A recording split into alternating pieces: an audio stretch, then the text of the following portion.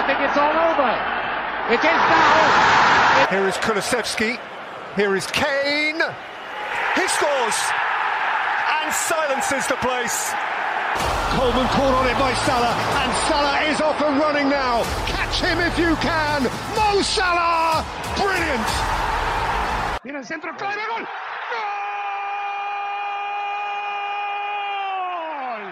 Balotelli, Aguero. Welcome back, everybody, to the Wrong Foot Podcast. Back again. It's been a little bit of a break, but I'm back with Joe. Joe, how are you doing today? Oh, the world is back. We're back. We're back. Everything in life is back to normal. Took a little break, but you know, we didn't really miss much, right? In the last couple of weeks, not much has happened. So you know, it's probably be a quick podcast, not much to talk about. Just so the listeners know, it's your fault, not mine. Oh, it's 100% my fault. I take full accountability. It's all good. Joe was ready to go every day. Every day there was breaking news, Joe was ready to record. So I think pretty much. We're back up and running though. Before we dive in, don't forget to hit subscribe wherever you're listening to this. Get our latest episodes straight into your inbox. Joe, if anyone wants to reach out, if anyone has questions, thoughts, feelings, angry words towards us, how can they reach us by email? The wrongfootpodcast@gmail.com. That is the wrongfootpodcast@gmail.com. Perfect. And yeah, follow us on Twitter @wrongfootpod. Check out our website, wrongfootpodcast.com. Joe, I didn't tell you this, but my brother, every year for his birthday, him and his mates get together, celebrate my brother's birthday, and they always do a ranking of the Premier League managers by their handsomeness. So I might post that on the website, the results of this year's who is the most handsome, good-looking manager in the Premier League. So an interesting tradition for my brother's birthday. I don't know how it started. Maybe I'll get him to write a blurb so we can. I mean, I don't know how you don't say Sean Dyche. I mean, he may not have been a current manager. His birthday was on the 28th of January, so it was probably predated that. Maybe Frank Lampard still squeezed in there. He's usually pretty high rated. Well, actually, he looked pretty haggard by the end of his. Well, look, I want a real man who can play defensive football, and that's not Frankie Lamps. You want the strength, the strong man. Yes. I think we should probably discuss the biggest news story that will probably be the biggest news story in the Premier League for some time as it drags on, and that's the FA finding Man City guilty of over 100 breaches of the various financial policies, rules, and whatever they have in place. I don't know how much I care or think this is news until we hear what the punishment is. We've seen this before at the UEFA level, and you know they've been quote unquote banned from the Champions League, and then it's always been revoked, it's always been walked back. Joe, what were your first thoughts when you saw the headlines that they'd been found guilty?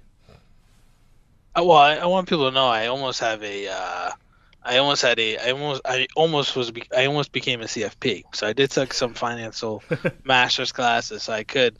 And what's the when accounting? What is it? I forget the one in Masters of Accounting, but I was like 4 classes away from that. But accounting is so boring. So of course we decided to have a football podcast where we can talk about finances and accounting. So we're not going to bore you too much because I think the level of these allegations are quite serious. And you know, City previously had issues, but it was under their UEFA sanctions, so they were able to appeal them to the Board of Arbitration, and they were successful. These somehow are not repealable. So the Premier League really has the upper hand here.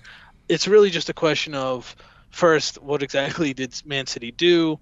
And secondly, what is the appropriate punishment for these actions? So on the first point, I think what it's important to understand, and I think we as football fans just kind of saw this just from afar. We didn't really think twice about it, but so many of the things that Manchester City did were just kind of out in the open, in the sense that this is a country that is essentially run by a foreign country. So when you have that, there's a lot of loopholes that they can use to, especially when you're talking about accounting and finance, they can use to kind of gloss over some of their maybe malpractice might be too strong because we don't know exactly what they did, but just some of their accounting and finances, they can, misinterpret them, right? And I just want to interject there quickly, like, because one of the big things UEFA always found them guilty of, so like with the financial fair play at the UEFA level, it's all about like you basically have to break even, right? So you have to not just be spending just because your owners have deep pockets. You've got to be able to prove that you're also making that revenue back. But the problem with that is, and kind of what you were alluding to there is, you know, Man City sponsored by Emirates, the air company, which I'm pretty sure have ties to the people that also own Man City. So you can effectively say what the sponsorship deal is to make sure you balance the books, right? So it's kind of, I don't know how you regulate against that. Like if you can say like, yeah, they sponsored us for 20 billion pounds this year, like I guess you have to prove that cash flow came in, but it seems wild to me. Sorry to interject. No, I appreciate it. Yeah, so I mean, City's owner is Sheikh Mansour, whose net worth is projected at like 17 billion. So this is a guy who has plenty of money. And you know, so basically, you know, we say this with PSG, we've seen this with Chelsea under Abramovich, but in this case, you know, with City specifically being owned by the UAE, right? Yeah. And this is a, you know, the Man City kind of, I think it's called Football City Group is the term of their ownership. They own many clubs in many different countries, including in America, New York City FC. Right. So I think the two things that, you know, when we talk about what two things that they do wrong, one is on the cost side, right? So they had to, as you mentioned, it's basically financial fair play is to keep clubs from getting out of trouble and to basically break even. So what City were doing to get around these rules is it's hard for a club like Man City to show revenue in the sense that they don't have as big of a ground as a United or a Liverpool or an Arsenal, and or have like the affluent fan bases those countries have, those teams have, or the history and the massive amount of fans that those teams have. Right. So there's less of an opportunity to gain revenue, and especially when they were first trying to compete back in 2008, 2009, when they first took over, Man City was in a far different place than they are today.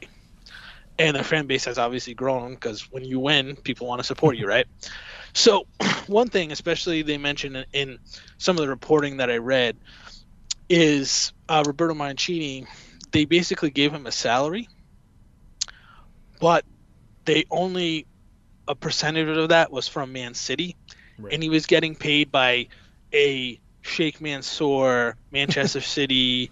I don't want to. Sometimes they were like a shell company that gave him additional money for, like, you know, speaking engagements or different kind of services, and that wasn't part of FFP, so they didn't count against City's books, right?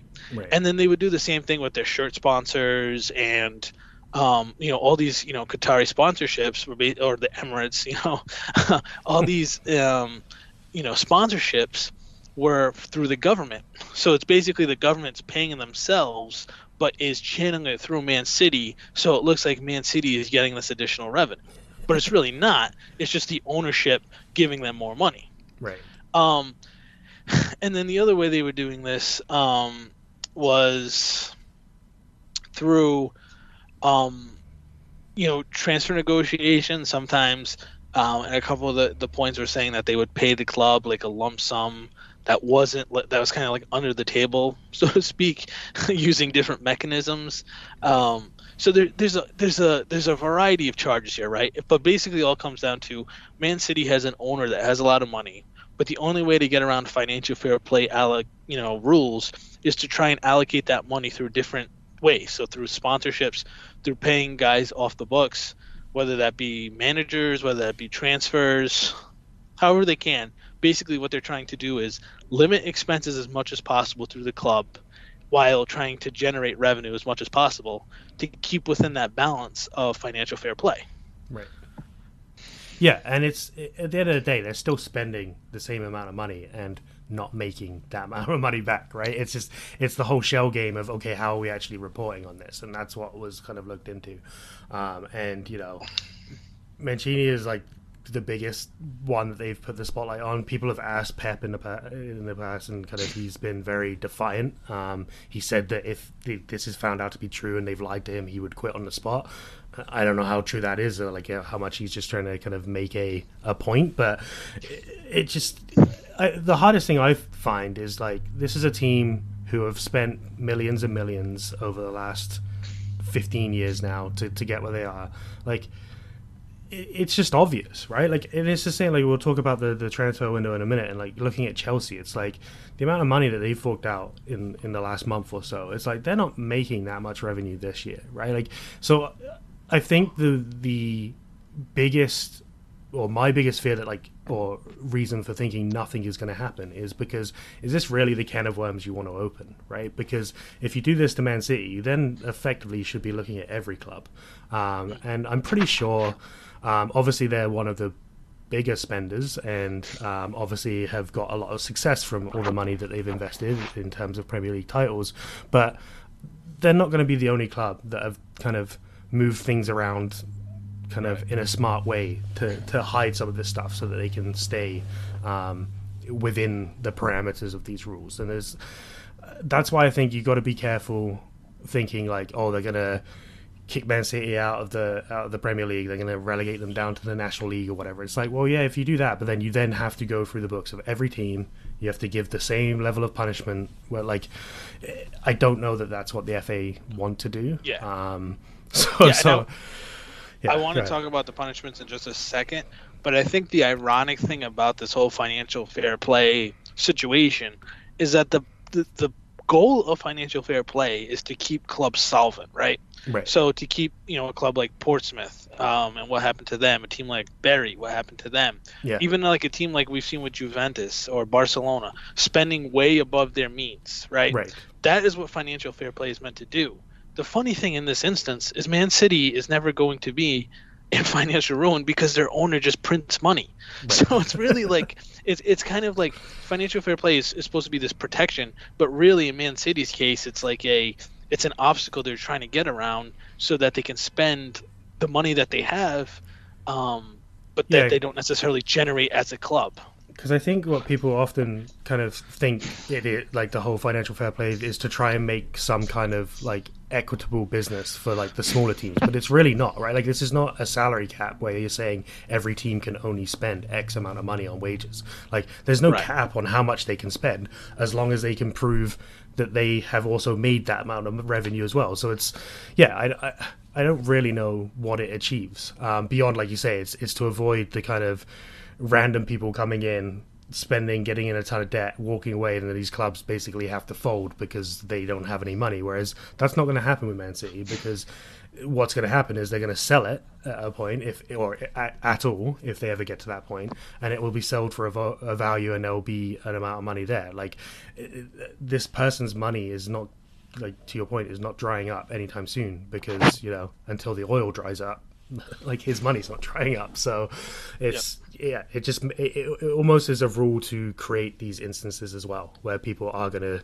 try and get creative. And for all the rugby fans out there, this happened in the Premier League, or the Premiership of rugby, with Saracens, and what their owner did was with all their players, because there is a salary cap in that, and what he did was basically gave the star players very kind of an average salary, but then he also gave them all these like properties and real estate investments, so basically they were making a lot more money, but it was off the books, but they were found guilty of that and did get relegated from the top tier of rugby. But like, it's just these things are always going to happen, and I think sometimes the rules almost create more of this issue and force them into it. Not to sidetrack us, but is there a major rugby event this summer? There's a Rugby World Cup this summer, yeah. The big When's one. that? When is that? When is it happening? It's in, let me look it up, the exact date. Football season's done, right? Yeah, domestically. Are we doing a Rugby World Cup podcast? Well, it could be like you, an expert, and me, who knows absolutely nothing. We'll get you into it. So starting at the end of September, so it's probably the start of next season. That's so late. Yeah. That's so late. Why is it so late? Well, they can't play in the summer because the ground's too hard.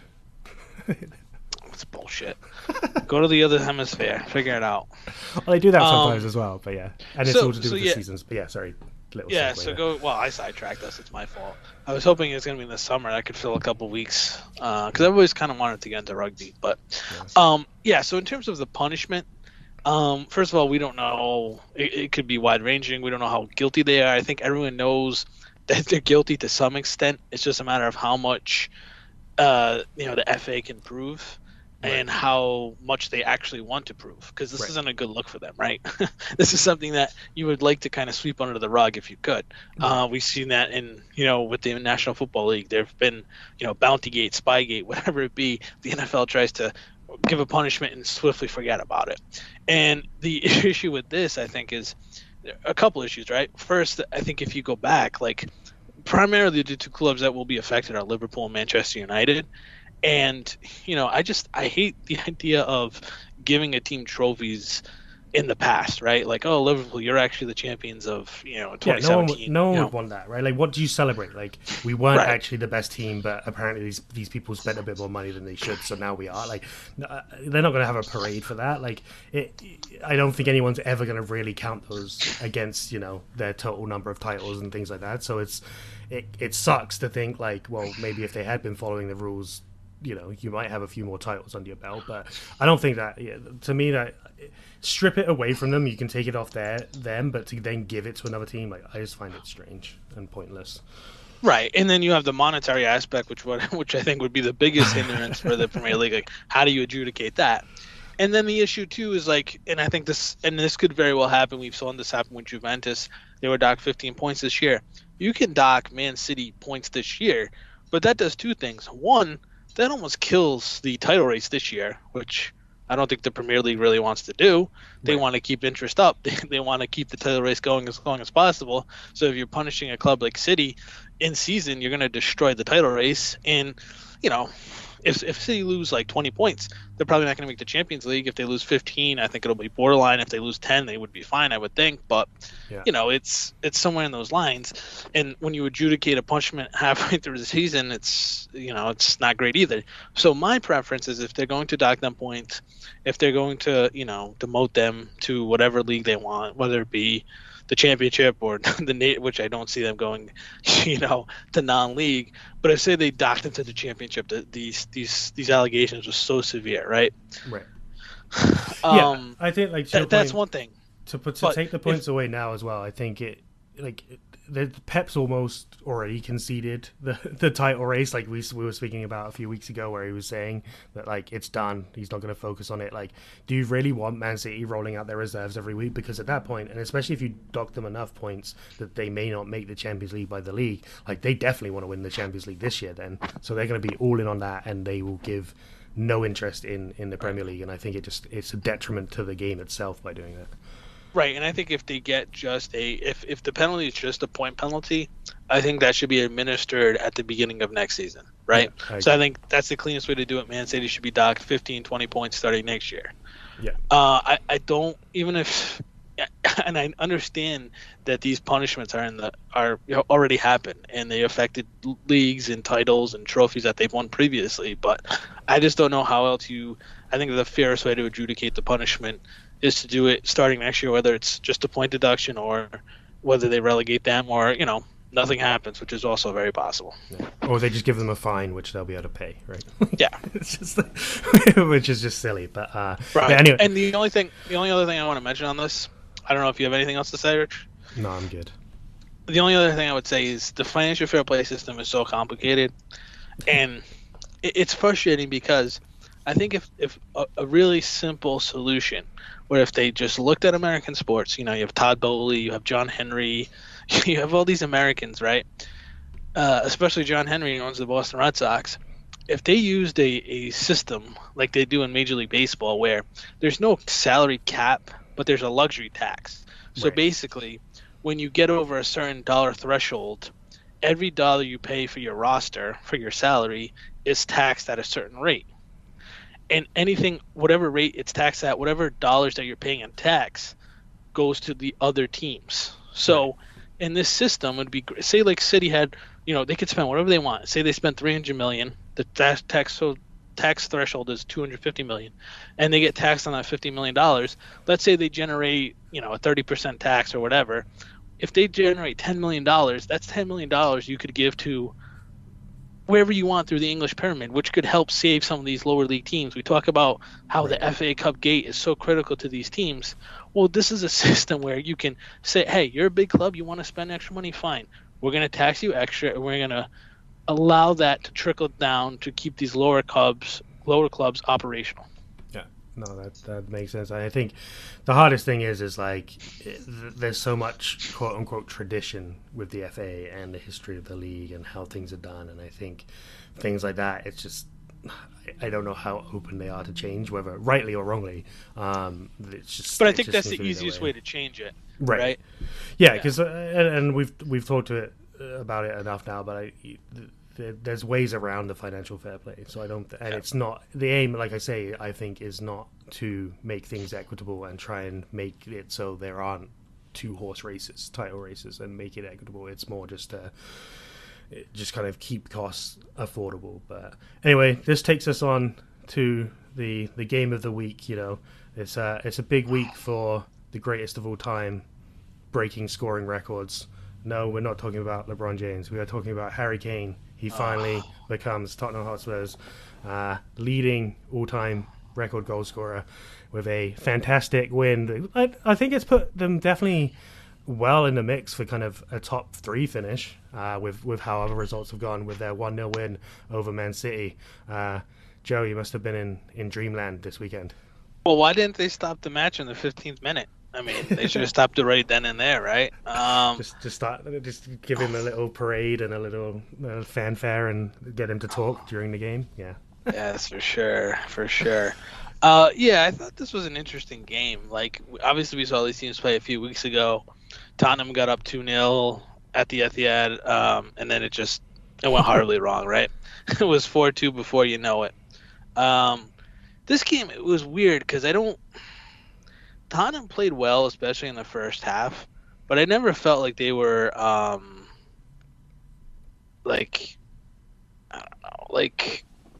thought they deserved to win. I thought they were the better team. I think the XG showed that. They won XG. And I think this is the game. The thing I want to point out is when you look at traditional stats, I don't think the traditional stats really tell the story of this game, right? Man City had 64% of the possession. They had, 15 goal attempts. They had 19 free kicks, 6 corner kicks, right? They were ahead of Tottenham in all those areas.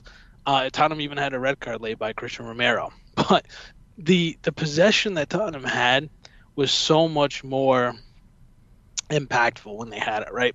I thought their counterattack went well. And all the shots, if you look at the shot distribution, almost all the shots from Man City were either outside of the box or at poor angles. And Lloris, I didn't really feel was ever troubled in this match, right? So City had 15 attempts, they had 64 possession, but they didn't really do much with it. They didn't create much with it. And as a Tottenham fan, I never was like, and it's a rarity this year, I never felt like really in danger during this game. I felt like Tottenham were always in control. Now I thought like City's probably going to score a goal here because Tottenham should have made this they should have scored a second at the end of the first half. Right. But, I still didn't feel bad about it. So, and even when Romero went off with the red card, they were down to 10 men. I wasn't like, oh crap, like, bleed this clock.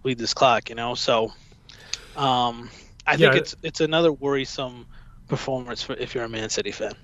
Yeah, I think it's one of those, like we've talked about kind of different performances from Man City over the course of this podcast, and I think this was definitely not one of those ones where you thought you're waiting for them to score. Like there's definitely been times where they may not get the exact result they want, or even when they win 3-0, you think, well, they probably should have won like 8 or 9-0. But like in this game, it was just they didn't look like anything special. They didn't look like you say, I don't even really remember thinking, oh, they should have scored that. Like it was like Haaland was quiet to say the least. Yeah, there was no crosses into the box. Yeah, it wasn't like they were knocking on the door, and it didn't feel like Tottenham were holding on. And I think Tottenham really held their own in this and played a great game. And I think it would have been easy for it not to go that way based on how the game a few weeks went, right? Like, and in that game, City were dominant even in the first half, and Tottenham kind of grabbed the 2 late goals in the start at the end of the first half,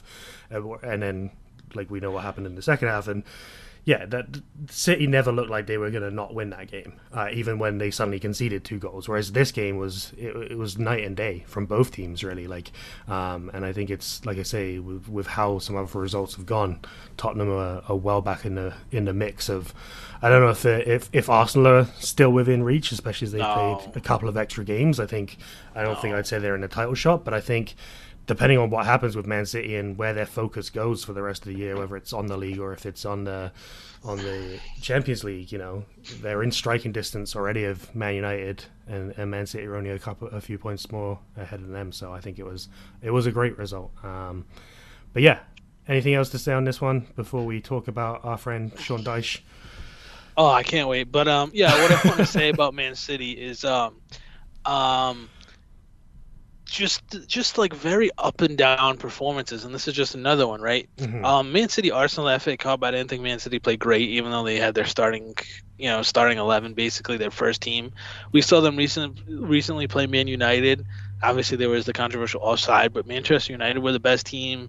They were knocked out of the EFL Cup by Southampton. So I feel like there's another not great Man City performance, and they're trailing in this Premier League race. If they want to win the Champions League, they need to play better. And they just look like, we saw Julian who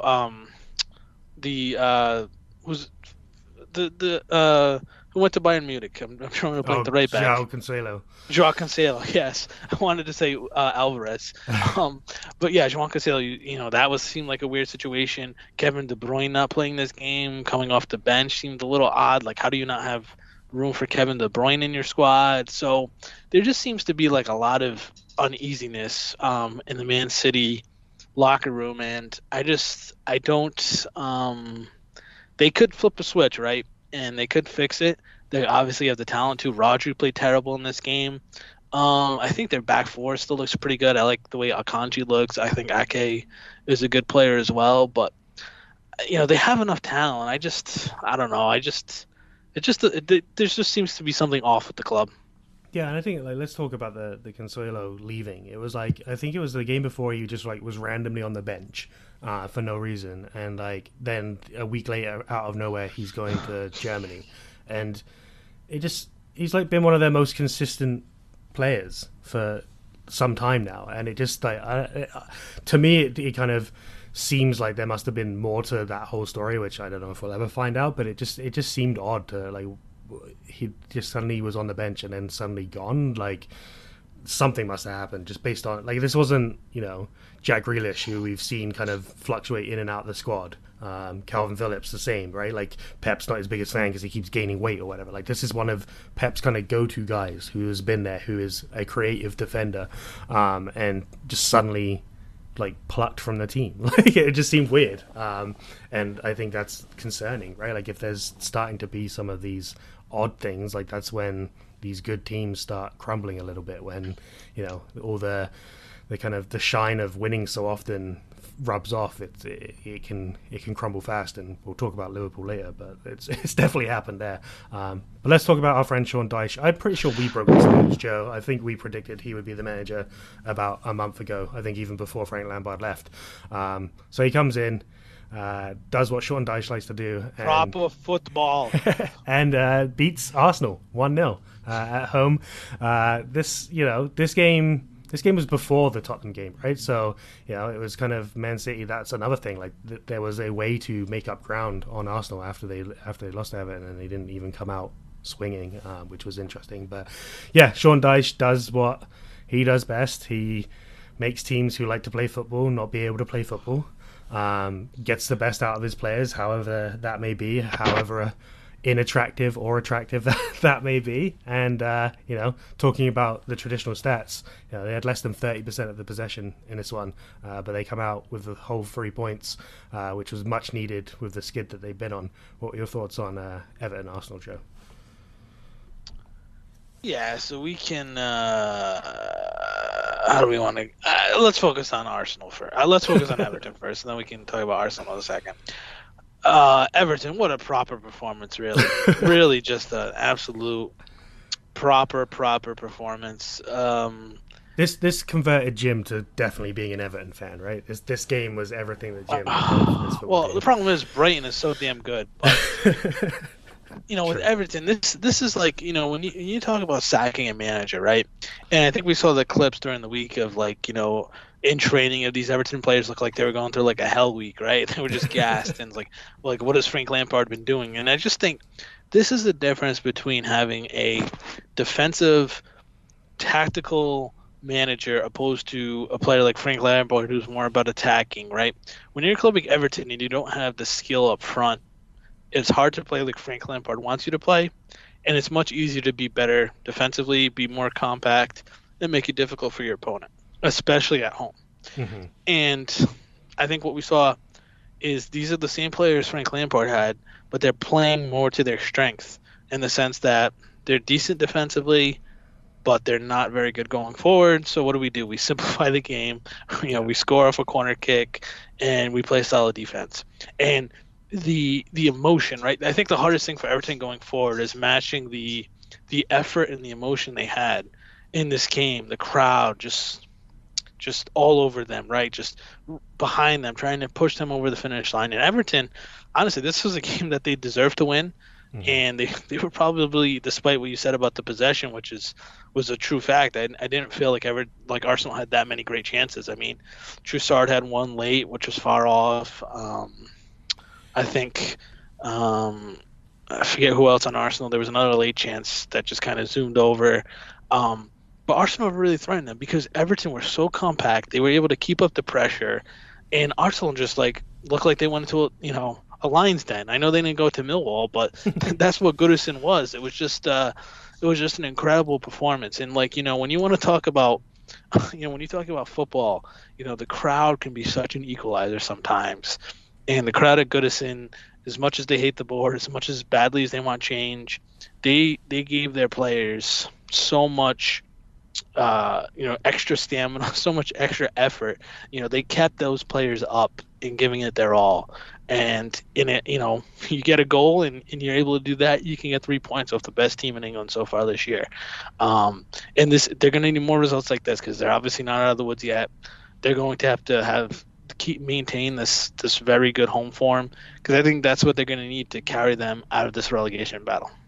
Yeah, and I think what Everton did, we saw Newcastle do to Arsenal a few weeks back, right? And I know Newcastle weren't able to kind of steal the victory in that one, but Arsenal are easy to throw off their game. If you just get in their faces and you don't let them do what they want to do, they almost don't seem to have a plan B. They're not the type of team that, yes, we can't play our expansive good football, but we still will find a way to win and grind it out. It's almost like, oh, you've thrown us off our game. Now, they're kind of looking at each other like, what do we do? And Everton, to their credit, were able to continue that for 90 minutes, which is not easy, right?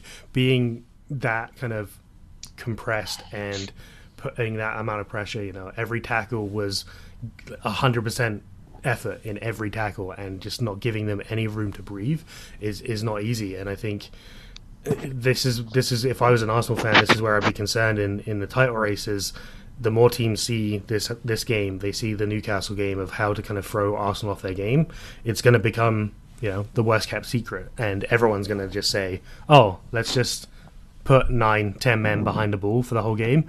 Yeah, we might sneak a victory, but when you're playing top of the league, a point even at home, especially for someone like Everton, is good, right? So you're going to be happy to just disgruntle Arsenal and throw them off. But I don't know if you have much more to say about Arsenal themselves and how but that would be my biggest concern with them moving forward. Was this is the second time now that we've seen a team be able to throw them off, and they don't seem to have a plan B. Yeah, I'm actually much more optimistic on Arsenal. I don't think there's many teams that could have gone into Goodison and win on Saturday. That's also true. Yeah, I got to give it. I may be undercrediting Everton there by saying that. So yeah, I appreciate that. And I think we talk a lot about this in the NFL. It's like a scheduling spot, right? It's like, oh, we had to play a back-to-back road game. We got to play this team against a divisional game in 90-degree weather in December when we're from Buffalo, right? This was as bad of a schedule spot as you could get. The first game of Sean Dyche era, a team in the relegation hunt, in front of a Goodison crowd that is just ready for, it's like the Coliseum, you said ready for blood. And it was just, especially for a young team like Arsenal, I just thought it was a terrible spot for them. So, look, I think this is honestly, to my memory, the first game all year that Arsenal should have lost, right? I think the Man United game that they did lost, they were the better team. And even that Newcastle game you mentioned, I thought, Newcastle did well to hold them up, but Newcastle is the best defensive team in the Premier League. Right. And I felt like Arsenal were pretty much in control of that game. They just couldn't break them down.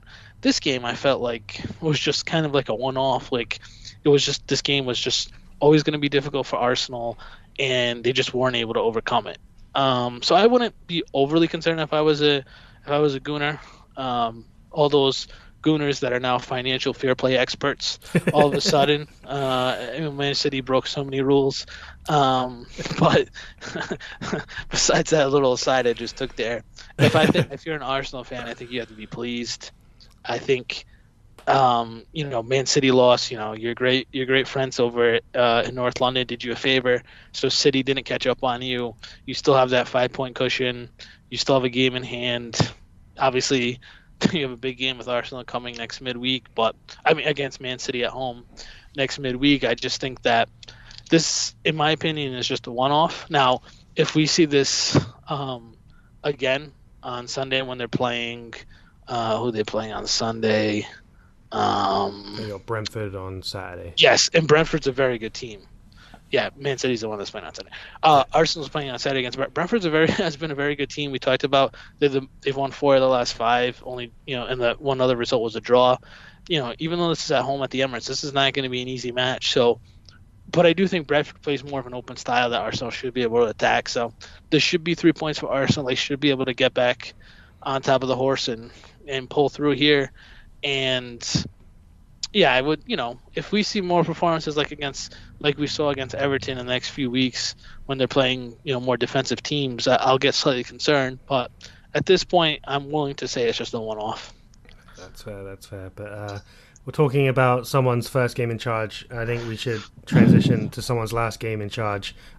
He may be coming home now, Joe, for you. Jesse Marsch saw his last day in charge of Leeds United following a 1-0 defeat. My boy, Brennan Johnson, the future of Welsh football, scoring yet again. The future's bright for Wales right now with him. And only him, because Joe Allen retired today as well. So, things are crumbling. Wow. But anyway. What a loss. I love Joe Allen. You hate him. It's all good.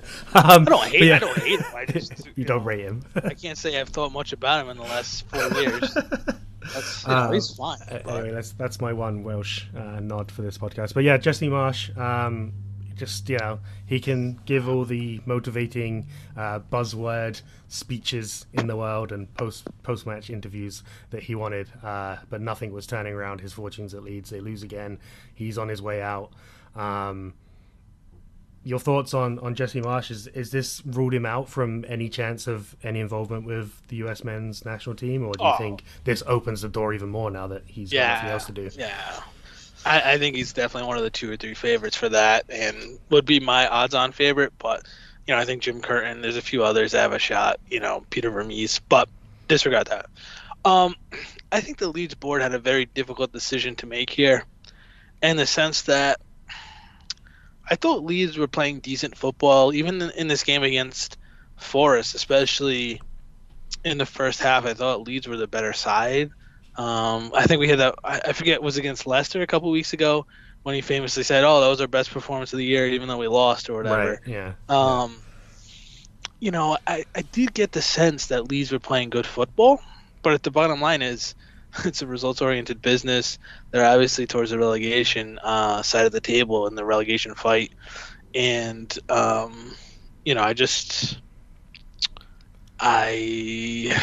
don't know. I just feel like. It's a tough decision, right? But I don't blame the board for making the decision that they did. It's also an interesting timing thing, because they spent a bit of money in January, right? We've spoken about this with Chelsea a little bit, and it not being Graham Potter's signing. So it's you've made some moves in the window, and then you've decided to move on from your manager very, very shortly after that, and you're then going to have to bring someone in, and we'll talk about kind of their result tonight, which was obviously a good result, but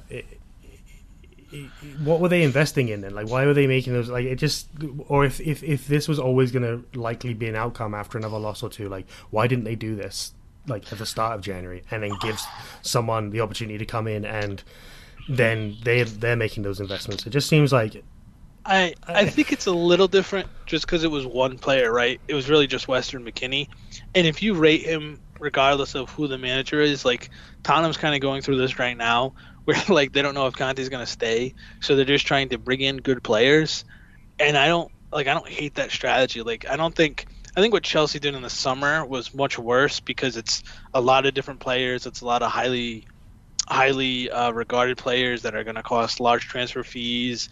And Tuchel was kind of in charge of it all. Here, I don't feel like Jesse Marsch was in charge of the transfers. Obviously, he wanted Weston McKennie. I'm sure he gave his approval. But I think really it was just Leeds trying to bring in another player that they could help, whether they had Jesse Marsch or not. Yeah, they brought in Rutter as well for 30-something million from Hoffenheim. And there was someone else on deadline day, I forget who it was, that they brought in. I think there was like 3 or 4 players. But yeah, like it just seems odd to me. Like, and you know, maybe they thought that those players would turn it around and they were good enough with Jesse Marsch to get through the year, right? So like, it's not. I'm not saying it's an easy decision to make. I just find it kind of interesting of if he was on such a short leash of like, you know, you lose to Forest and you're out. Like, why didn't they just do that a week or two ago? It didn't seem like they can't have had too much faith in him, I guess, is my point. And Montero was the other one that they brought in on the deadline day. But we can kind of talk about they earned a good draw tonight, though, away at Old Trafford. They scored in the first minute, which is always a nice way to start. Where do you see Leeds going from here? Are they kind of going to be able to keep their head above water and keep right now I think it's 1 point gap at the bottom between them and the relegation zone. Is the change, are they going to see a Sean Dyche-esque kind of new manager bump at some point and get a few good results, or do you think it's, you know, it's a bit of trying to plug holes the best you can? I think the issue is I just think we're at the point of I don't know who's worse than them at the bottom of the table, right? I think West Ham and Everton are both better. I think they might be better. I think they're more talented than Wolves, but Wolves are solid at the back, which is a nice anchor to have. And I mean, Leicester is, you know, I guess similar to Leeds. Even Forest, who they just lost to, or Palace, are not out of the woods yet. I don't feel like, if I'm a Leeds fan, I'm very apprehensive because I don't think there's 3 teams that are clearly worse than them. I think Southampton's worse, and I think Bournemouth is worse. But other than those 2 sides, I don't feel like any of these teams are that much worse, right? Like, I just think there's a lot of teams that are similar, and when there's a lot of teams that are similar, someone has to go down. So, you know, I know the club doesn't want that. I think they have, you know, bring in McKennie, and amongst others that they brought in this window, you know, should help. But I think I'd be very apprehensive if I were a Leeds fan. Yeah, I think that's going to be what it boils down to is like, can you think of the teams worse than you? And that's going to give you the level of comfort. Like if you can name 3 or 4 teams that you think's worse than your team, then you're probably feeling pretty comfortable. And if you can't, like you say with Leeds, it's probably a coin toss between a few of those teams in the relegation battle. That I think it's going to see like if they can bring in a new manager and they can, you know, if that just sparks even kind of a 2-3 game stretch where they win a couple and draw one, like that's going to be that's going to give them such a boost. But yeah, I still don't think it changes a lot with Marsch there or not. I think it's just it's one of those things that it's always the coach's fault, and that's what the board can do is fire the coach, right? And that's what they had to do. But turn our attention to Man United. They won on the weekend and then drawing tonight, beating Palace 2-1 on the weekend and then 2-2 today with Leeds. It seems like at the top of the table right now, no one really wants to just keep winning games. And we'll talk about Newcastle after this one, but I think it's been interesting to see what's been going on over the last couple of weeks in the Premier League. What were your thoughts on Man United and across these two games and where they're kind of heading? And I was here blindly saying that they were in the title race. They probably still are, just based on points. No. But yeah, I think their recent form since I've said that has not been great. But yeah, I think there's such a lack of consistency, which is kind of interesting. Well, I mean, I know you mentioned Leeds had a good result, but they were up 2-0. In the 60th minute, and they lost. They wound up drawing, and they got lucky to draw at the end there. I think United is just not a team they're just a year away or 2 years away from being what they can be. This is a team that you can tell has under Ten Hag has a good system. They play well. They're strong defensively. They're just not quite there, right? I just They're starting Wout Weghorst. They're playing Martial a lot, who I don't rate too highly. I think Rashford has been kind of their saving grace up front. He scored again against Leeds today, and he's going to need to keep scoring to keep them in the top four. We saw Jadon Sancho score today, which is nice. So I think he could, if they could get him going, and if you had him and Rashford up front, that's something that could really, really get you going with Fernandes and. Once they get Casemiro back, because obviously they didn't have Casemiro today too either. So, I think Man United should be in the top four. They're headed in the right direction. They obviously have the EFL Cup final against Newcastle, which I think is a fun battle against two teams on the rise. Obviously, they're still in the Europa League. They're still, second favorite for the FA Cup. So I think United will be in the top four, and I think they're going to win one or two of those trophies that I just mentioned. Mm-hmm. So I think United fans should take solace in that. It's just they're not at the point where they're ready to win the league. I suppose if Arsenal has a meltdown, maybe it's wide open for anybody. But this United team is just a year or two away, and that's fine. They're headed in the right direction. Yeah. And if we stick on the top four back, I think we can talk about Newcastle a little bit here. West Ham getting a very, very good point at a difficult place to go and get anything up at St James's Park. And to be honest, with this game, Newcastle took the lead very early. And what we've seen from Newcastle of late is the ability to shut up shop at the back and not letting any goals.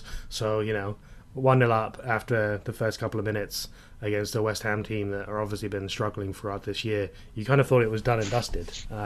So credit to West Ham to be able to kind of get their way back into this game. I think this is another sign of what we've talked about many times with this Newcastle team of where do the goals come from for this Newcastle team? There's not a ton. What are your thoughts on the Newcastle West Ham game? Yeah, the first 5 minutes, I have no idea what West Ham were doing. Their defense. I mean, they had a goal disallowed in the first minute, and then Callum Wilson scored in the third minute. I used to call him Paqueta, but everyone calls him Paqueta or Pagata. Right. I think they call him Pagata. Pagata, I think it is. Yeah, Pagata. So I guess that's what I have to go with. I thought it was always Paqueta, but I don't know. If you're listening to English people say it, they're like, we're very good at mispronouncing people's names and trying to sound cultured by putting accents. Yeah, but I just want to make sure people understand what I'm talking about. I'm talking about the Brazilian international who is starting in their World Cup for Brazil. So he scores in the 32nd minute. And I felt like West Ham had the bet once those first 5 to 10 just awful minutes went by. I thought West Ham kind of took back advantage. I thought in the second half it was more Newcastle, but I think you mentioned it, and I think when we talk about a team that, I think right now, Liverpool are likely to fall out. I mean, Newcastle are likely to fall out of the top four, just because they're very good at the back. We've talked about Trippier, we've talked about Byrne, we've talked about Schär, but the problem is they don't have enough up front, in my opinion. Almiron has been very better than expected, but not enough. Callum Wilson, Wilcock, Longstaff, Joe Linton. There's just not enough there, in my opinion. These aren't Champions League quality players. They're good players. If you have a couple of them, and if you had a Mo Salah, a Harry Kane, if you had a couple of those players, then I feel very differently. And I think they have Isaac, who they signed from Spain, Real Sociedad. They brought him in, and he's been hurt, so he hasn't really been playing. Maybe he's the guy that can maybe put them over the edge, but I think that's asking a lot of a younger player. This is, again, like similar to United. I just think they're maybe a step behind United, right? And we'll see that in the FL Cup final coming up. But I just think Newcastle are headed in the right direction. They have a good, solid foundation with the back four that they have. I just don't see enough up front to get them across the finish line in terms of getting into the Champions League this year. Yeah, and we obviously talked at length about Man City and their spending habits at the start of this, and Newcastle are a team now owned by some form of Saudi Arabian government or royalty, whatever you want to call it. I was surprised that there weren't any other signings in the kind of winter transfer window for Newcastle. I thought they would have probably... I don't think it's like a secret that we're talking about here, that they don't have they don't have Alan Shearer, like when they used to have Shearer playing, right? Like they don't have that guy right now. And I was shocked to see that they didn't even try and bring someone, even if it wasn't long term, just someone to add. And like you say, they brought in a Zach, but he's been hurt. But this is now a team with very deep pockets. I thought they would have probably splashed the cash a bit more, but maybe they are trying to stay within the financial fair play and be more responsible. I don't know, but yeah, and they didn't spend that much this summer. I mean, it was they spent right. When they were battling to stay promoted last year, they obviously spent on Trippier and a few other players, but they really spent on Isaac, and that was really it. So I think the payments are coming. That's a fan base that I think it's a little bit different than Man City. St. James is a huge stadium. I think they can fill it up and they can generate a little bit more revenue than Man City. And if they get into the Champions League, that's going to help a lot too. Yeah. I think it's I think like you mentioned, I couldn't agree more. I think I'm surprised they didn't make any additions up front during the January transfer window, and look, they could still make the top four. It's still very open. We don't know what's going to happen with Man City. Spurs are still up and down. Brighton, as fun as they are, they're still not a classical top four team. So there's still a chance for them to get top four. Hell, they're still even in the fourth place spot right now. I think they're the team that should be very concerned about dropping out. Yeah, no, for sure. Joe, I think we've reached that part of the podcast where I can't delay it anymore. I think we need to talk about Wolves versus Liverpool. But wait, can you just, not to dominate this conversation, but can you just talk about the first 15 minutes and what that'll happen? And is that the worst you've ever seen Liverpool play under Klopp? I would probably, in a condensed 15-minute period, I'd say yes. I think there's games where they've just not been good at all, but it's kind of... They did have that Villa loss, right? That was under Klopp. It was like 7-1 or 7-2. 7-2, yeah. They also had the loss, the year... I think it was just before the pandemic. So the year they won the league and they were undefeated, and then they went to Watford and they lost 3-0, I think it was. Troy Deeney scoring because he's been 46 whatever and still scores for Watford. But this was just... Wolves had 12 goals all year. They had 3 in this game. They had 2 in 12 minutes. Yes. Well, I guess 7 minutes technically if you count the time between the 2 goals. And I'm at a loss for words. I feel like I obviously have been very down on Liverpool on this podcast many, many times. And just when you think it can't get worse, they surprise you yet again. And it's just so lifeless. I don't know what can change. We talk about a team that wasn't that active in the transfer window. Here is a team that decided to add another winger or attacking player in Gakpo, but other than that, everyone has talked about how Liverpool have no midfield, and they have done nothing to change that. And I don't understand it. Like, it makes no sense why. There's all these talks. They're waiting for Bellingham. They're waiting for Bellingham. They're not going to get Bellingham, right? Like, I think I've done this right. But if they finish 10th in the Premier League, you think he's going to be coming rushing to the doors of Anfield and saying, "Yeah, I can't wait to not play in any European fixtures next year"? I don't know. Yeah, there was talks. That would hurt, obviously. But I still think Bellingham is the type of player who I still could see going to Liverpool, even if they're not in the Champions League. I don't think it's impossible, but I think if he's choosing between some of the European elite and Liverpool don't make a European competition, I think that's going to help make his mind up. And there was talks that they were going to get Enzo Fernandez. He ends up going to Chelsea. Like, I don't know what they're doing. I'm not sure. Like, we talk about Man City spending at will, Chelsea spending at will. Liverpool are obviously a team that have done that to some extent, but they're a bit more cautious and there's a bit more kind of thought process into the moves they make. But I think they needed to do more, or I think they've just given up on the season altogether. But I don't know what that then looks like for next year. And are they going to suddenly do a big clean out? And I don't think they're going to want to do that either in the summer and suddenly have to sign 5 or 6 first team players, because that's going to be a lot of money, right? So I think the hardest thing that this game kind of showed me was, like, I don't know what direction Liverpool are going in right now, and I don't see.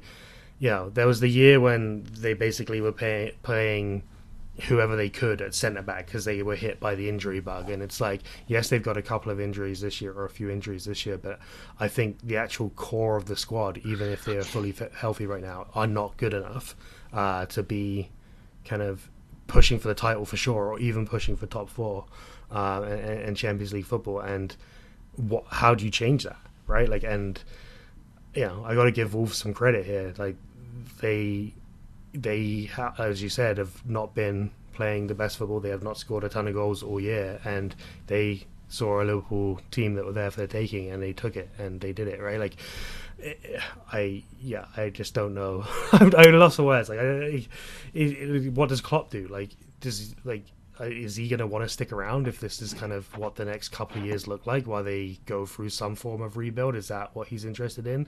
Like, there was talks that he was going to leave a couple of years ago, and is he going to want to go through that? Like, he seems to be the person that comes in, he builds his squad, he gets success, and we've talked about it before. You're going to hit that 7-year point when it starts. Like, it's almost like he has to start over again, but his history would suggest that he likes then starting again somewhere else. I don't know if he wants to start again at Liverpool and go through all this again.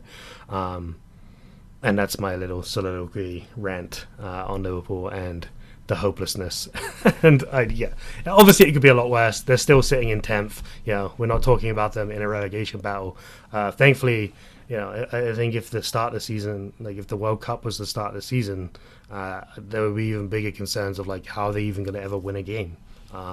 They just haven't even looked good. Mo Salah has just been anonymous, and I think part of that's just because the way the whole team's playing. But he was someone that you give one chance, he would score, and now he's only getting one chance and he's not scoring, and that's costing them big. Gakpo's come in, he hasn't scored yet since he arrived. I don't even know if Liverpool have scored. The whole team have scored since he's arrived. I have a fun fact for you. Since the World Cup, do you know who scored the most goals for Liverpool? Is it own goals? I don't know. Well, who was responsible for 2 of those own goals? What's he called? No, what's he called? Face. Wout Faes, yes. Oh, yes. Amazing. He's the leading goal scorer for Liverpool since the break. And he almost had a third. He was denied. He was denied the hat-trick. So you got Liverpool taking care of Wolves. What I would say is, look, 3 points. Anytime you can get 3 points at Molineux against even a team as shaky as Liverpool been, it's still a great 3 points. Look, they've still scored the least amount of goals, even with these 3, of any team in the Premier League, but they're very solid at the back. You know what they're going to try and do? They're going to try and ground out results. So anytime they can get 3 points and keep a clean sheet, that's like their dream. This is a team that, like we talked about Leeds, this is a team that should be worried about going down as well. They're in the thick of it. They don't score many goals. So they're going to have to grind. And if you forced me to put my money on it, I would say they would just about do enough. But it's a perilous situation. But look, they got 3 points and they've won 2 out of the last 3, and that's the kind of form that they're going to have to try and keep going forward. Yeah, the weekend was kicked off by Chelsea Fulham, which I don't have a ton to say about this game. I watched the highlights. That was so Shabor fest, which was not there was not many. Like I say, terrible. the big news around Chelsea is Enzo Fernandez coming in for £107 million, I think it was. That's on top of some other moves they made, and it's just, I don't know. I think we've spoken enough about Chelsea. We don't have to go into this too much, but it's just Chelsea spending money for what seems like the sake of spending money. Yeah, I have a couple of friends who are very much saying Potter out, in the sense that they just don't think he's a good enough. This isn't actually an Arsenal fan saying this. I'm still in the camp that he needs time. I think his tactics look like a mess because none of the players have been in training. Right. So I think you got to give him time. I hope Chelsea. I guess I don't hope they do, but if I'm a Chelsea fan, I would hope that they'd give him time. And look, I don't think they're going to be in the top 4 this year. I think they might just scrape into Europe. This is going to be a rebuilding year, and I think Chelsea fans just need to keep that in mind. And look, they still have an opportunity. I mean, it's the Champions League. It's going to be difficult, but they have, Dortmund, who isn't a lock by any means in the round of 16, and you win that, in the quarterfinal, and you have a shot. So, and I think, Champions League is going to start returning in a couple weeks, and I think there's really no team in Europe that's in the Champions League that's playing well.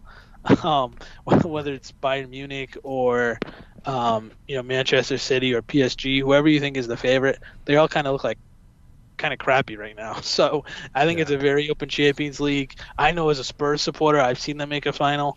Obviously, I know it's long odds, but I mean, I see a path to them making a deep run. So I think if I feel that way, I think almost everybody should feel that way. So, including Chelsea. So I would just say, be patient. Be patient. Yeah, and I think Enzo Fernandez, he looked good at the World Cup. Be kind of see how that translates to the English game. Benfica obviously huge winners, getting that fee. I think I predicted that on the back of Ramos's hat trick that they would be the winners of the World Cup by selling someone who had a good World Cup. Ended up being Fernandez, not Ramos. But yeah, would they buy him for like 14 million or was it 20 million or something like that? And it was only it was at the start of this season, right? Like it wasn't even that long ago. It's just like there was a sell-on fee where if you had the Brazilian club, but they got 35 million out of it, but still not a bad bit of business. No, if I could make that kind of return on investment, I would be probably not recording a podcast right now. I'd probably be sat on a beach somewhere. Well, maybe I'd be recording the podcast. And I do want to touch on that. The amount of outflow of money in the Premier League is just monstrous. How much money this league has generated, and then you see the net spend, and we have almost every club in England is spending tons. I mean, you could go on and on. I think almost every team brought somebody in this window who's highly paid besides maybe Man City. I don't know if Man City brought in anyone, but other than that, I mean, I felt like every team brought in a couple notable players, and everyone's trying to stay alive and continue to get those payments. Whether if you're at the bottom to not get relegated, or if you're a top end team trying to secure Champions League. Yeah, I think just so we kind of can conclude our talk around the transfer window, and I think for me the best buy was Arsenal getting Jorginho from Chelsea for £12 million. Like whether you think he's like past it, whatever, in this current climate, you're paying for someone who has won trophies and multiple trophies, and he's not. But you got to think of what Arsenal have done here. He's not going to be starting for Arsenal, right? They pay like £12 million. I don't mind the move. I just think it's like I think it was Chelsea selling him for 12 million when they knew like that was basically to make way for Fernandez coming in to a London rival, to obviously a Premier League rival. I think Arsenal have done good. Like that's just the business we don't typically see.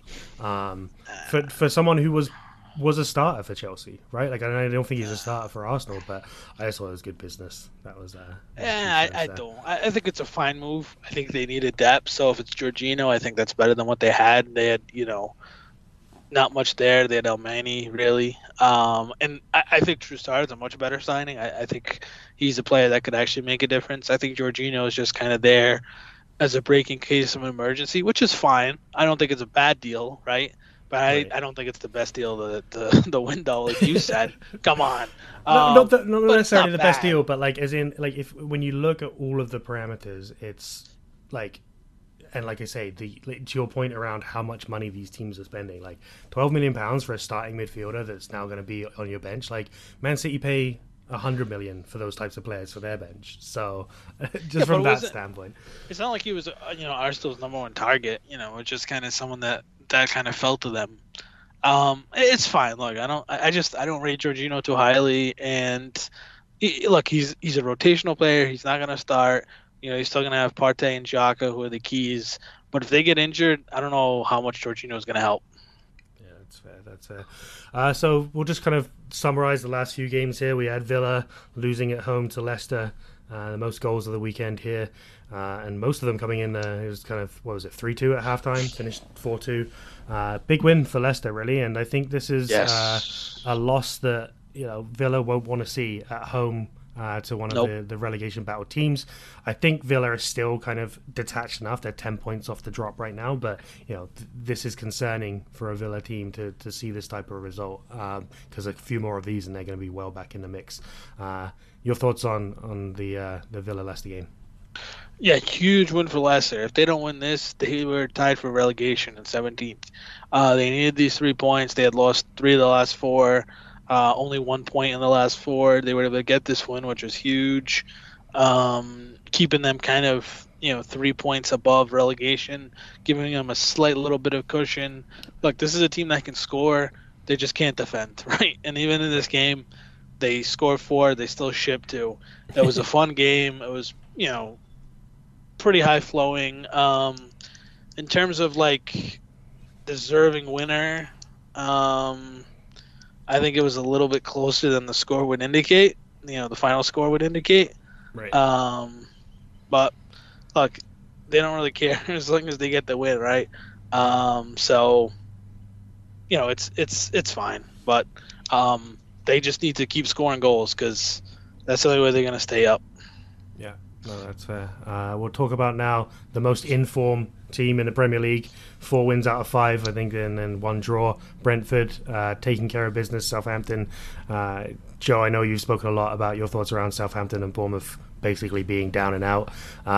This was kind of more evidence of that being somewhat true. I don't see where I've spoken about this before. Apart from a Ward-Prowse free kick, Southampton aren't scoring many goals, and when you're conceding 3 against a Brentford team that, like I say, are very informed, playing very, very good football, it's just going to be. I feel like you're almost just counting down the days for the end of the season now, as from a Southampton standpoint, and could come back to eat those words eventually, but I just don't see them turning it around. Your thoughts on Brentford Southampton? Bad news for Southampton. Yeah, I mean Brentford just quietly keep just playing brilliantly. They're 7th in the table right now. I think we've given Brighton a lot of love and respectfully so, but I think Brentford's kind of saying, what about us? Right. I've been very impressed by them. How could you not be? They've won 4 of the last 5. They play good, solid football, and this is what you would expect. This is what you'd want from a mid-table team, to clean up on a team that they're better than, right? And that's exactly what they did. They cleaned up on Southampton, who's bottom of the table. And if you're Southampton, this is a game where you need to perform better. This wasn't even close, right? It was 3-0, but I don't even think it was a particularly close 3-0. It's not like one of those where if we had one shot, they got a lucky opportunity, maybe we had a shot. It really wasn't like that. So I'd be very, very. I mean, if I'm a Southampton fan, I'm kind of.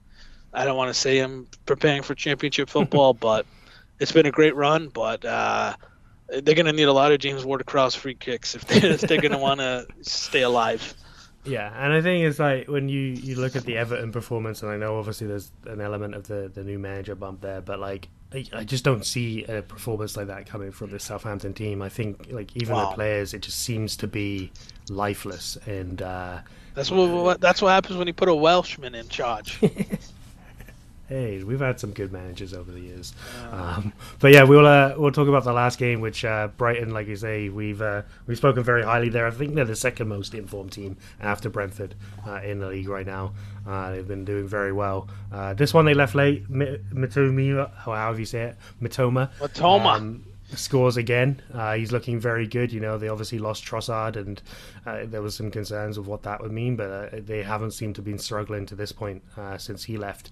And get another win. Probably, you know, you would be expecting to get in control of this game a lot sooner than the 87th minute against Bournemouth, like you say, a team that we don't really speak too highly in terms of their abilities. But yeah, I think there was only going to be one result. It wasn't like Brighton stole this at the death or anything. I think it just took them a bit of time to finally get the goal, but I don't think it was ever really in doubt. Any thoughts on this one, Joe? Nope, I agree. And Mitoma is fabulous. We haven't really talked about the FA Cup, but if you haven't, look up the goal he scored against Liverpool in the FA Cup in the box, left foot, right foot. You know, makes the defender who was the defender that he made look silly. I know Nunes was just kind of watching. I forget, it was too long ago, but maybe Robertson, I don't even know, but whoever it was, they looked absolutely clueless. Mitoma was a gem. I think he was like a £1 or £2 million player that they acquired, and that's just what Brighton do, right? We talk about these Premier League teams that are spending all this money. They spend a fraction of it and seem to have just countless players that teams are going to try and get this summer. So, you know, good job if you're a Brighton fan. If you're a Bournemouth fan, I don't know what to say. Yeah, they're the worst team in the Premier League, in my opinion. Speaking of the FA Cup, I know we missed our kind of recap last week. Much to say about the round. I think for me the biggest story was probably Wrexham twice in both the original game and the replays. Sheffield United leaving it very late to kind of be a dagger in the heart of the Wrexham fans. That first game was a lot of fun. Wrexham looked like they could definitely hold their own, and obviously it took kind of one of the last kicks of the game for Sheffield United to equalise. What were your thoughts, kind of just holistically of the FA Cup and any kind of big not that first leg of the Wrexham Sheffield Wednesday tie was not Sheffield Wednesday, Sheffield United. Whoops. That's a bad error to make. But yeah, Sheffield United, the Blades, that first performance was just as good as an FA Cup as you can get, and then you had the gut punch late. And then this game, you know, Mullins was, I think, the best player in Wrexham. Misses the penalty late. That would have given the 2-1 lead, and then they concede 2 late. It was another fun tie. You know, Wrexham, they have investment, so they're a little bit better than a non-league team. They're more of like a League 1, League 2 side. And they held their own, and I think that's a cool story. That obviously, I mean, they were going to lose to Tottenham next round anyway, but it's still a nice performance. And you know, I think I think the main takeaway here for this for this competition is just there's only really Manchester United and Manchester City in terms of prime contenders, right? Chelsea are out, Liverpool are out, Newcastle are out. So I think it's a little bit open to see who can win. I mean, these championship sides, they all have a chance, right? And it'll be interesting to see. You know, we have 8 games, round of 16 coming up. Southampton, we just talked about, they're going to get Grimsby Town, who's I think a League 2 side, so that's one they can definitely win. Leicester Blackburn, Leicester's at home, that's one they could definitely win. Stoke Brighton, that's going to be tricky for Brighton. And I think what's fun and is that it's redrawn every round, right? So it's not like you can kind of see the path of, okay, Man City just need to win here, and here, and there in the final. It's like, they could draw Man United. Like if they both win, they draw Man United in the next round, and then like the same way Man City just took out Arsenal, right? So I think that always gives that added level of excitement of we could just see a path where all the big dogs just take each other out and leave behind some fun success story for a team that makes their way to the semi-final or the final, just based on it being a random draw every time. I say random draw. Somehow Man United get another home tie. I think this is like the 45th time in a row that Man United are playing at home in the FA Cup. It just seems to be default now that they get a home tie. But I think that'll be a fun game against West Ham. There's only 9 Premier League sides left, so it's a big round because only 2 of them play each other. The other 5 have championship or lower opponents. So hopefully a couple of those championship teams win. Yeah. Well, let's take a look ahead to what we've got ahead of us. Some big fixtures coming up. For me, the big one, the relegation battle, Everton versus Liverpool. We have to wait until Monday night for that one. What are kind of some of the key fixtures you got your eye on this upcoming weekend, Joe? Well, obviously next Wednesday we have the big kahuna, Arsenal Man City. But before that, Saturday lunchtime, West Ham Chelsea. Should be fun. Fulham Forest, I think, will be a fun game. Arsenal Brentford, this is kind of a gut check for Arsenal. Brentford are playing very well, but I think Arsenal, the way they play, the way Brentford play, they should be able to take advantage. So it should be a good matchup for Arsenal. But again, you want to get 3 points, right? I think that Everton result was just a tough one. It's a tough scheduling spot, but you want to get back on the horse and get back to good football. Southampton Wolves, that's a game Southampton needs 3 points. Yeah. I think that's really it. I mean, United leads again.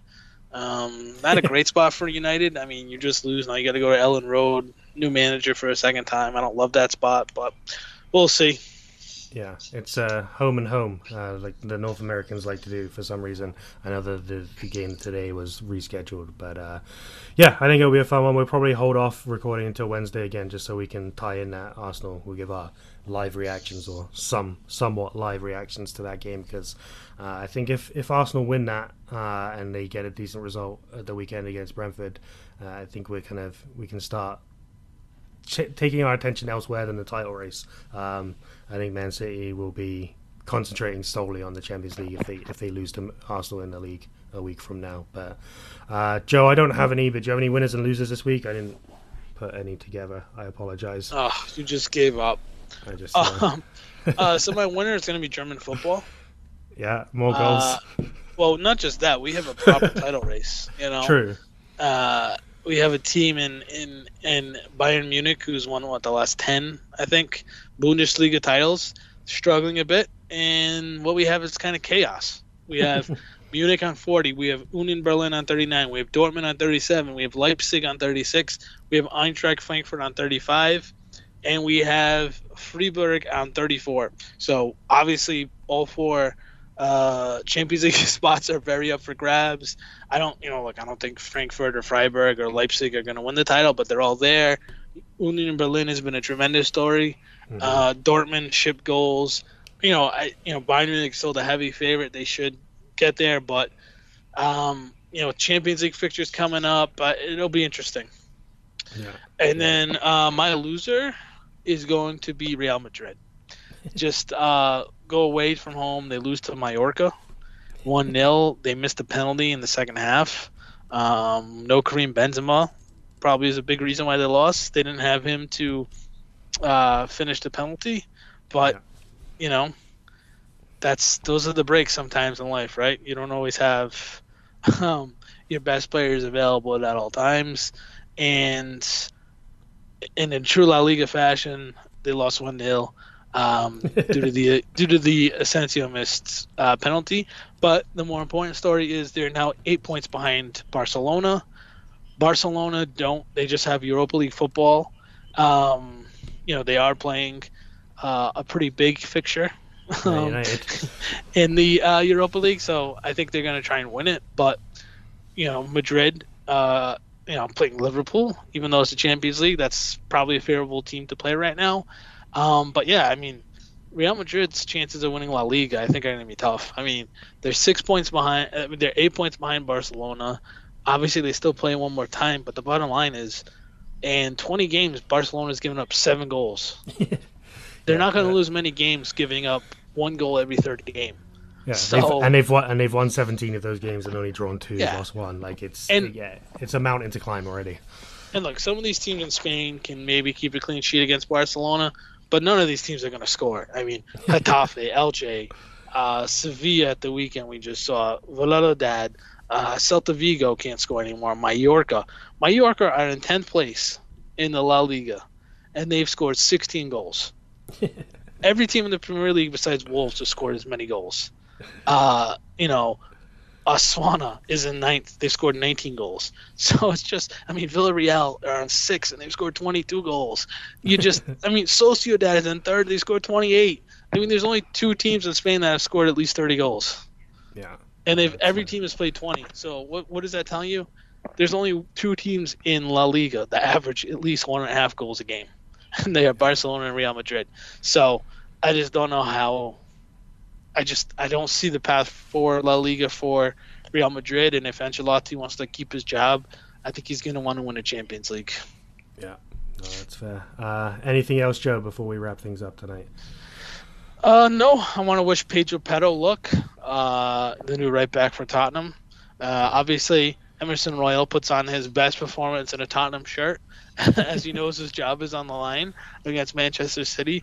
But I want to wish Pedro Porro the best going forward, because I hope he's one of my favorite players going forward.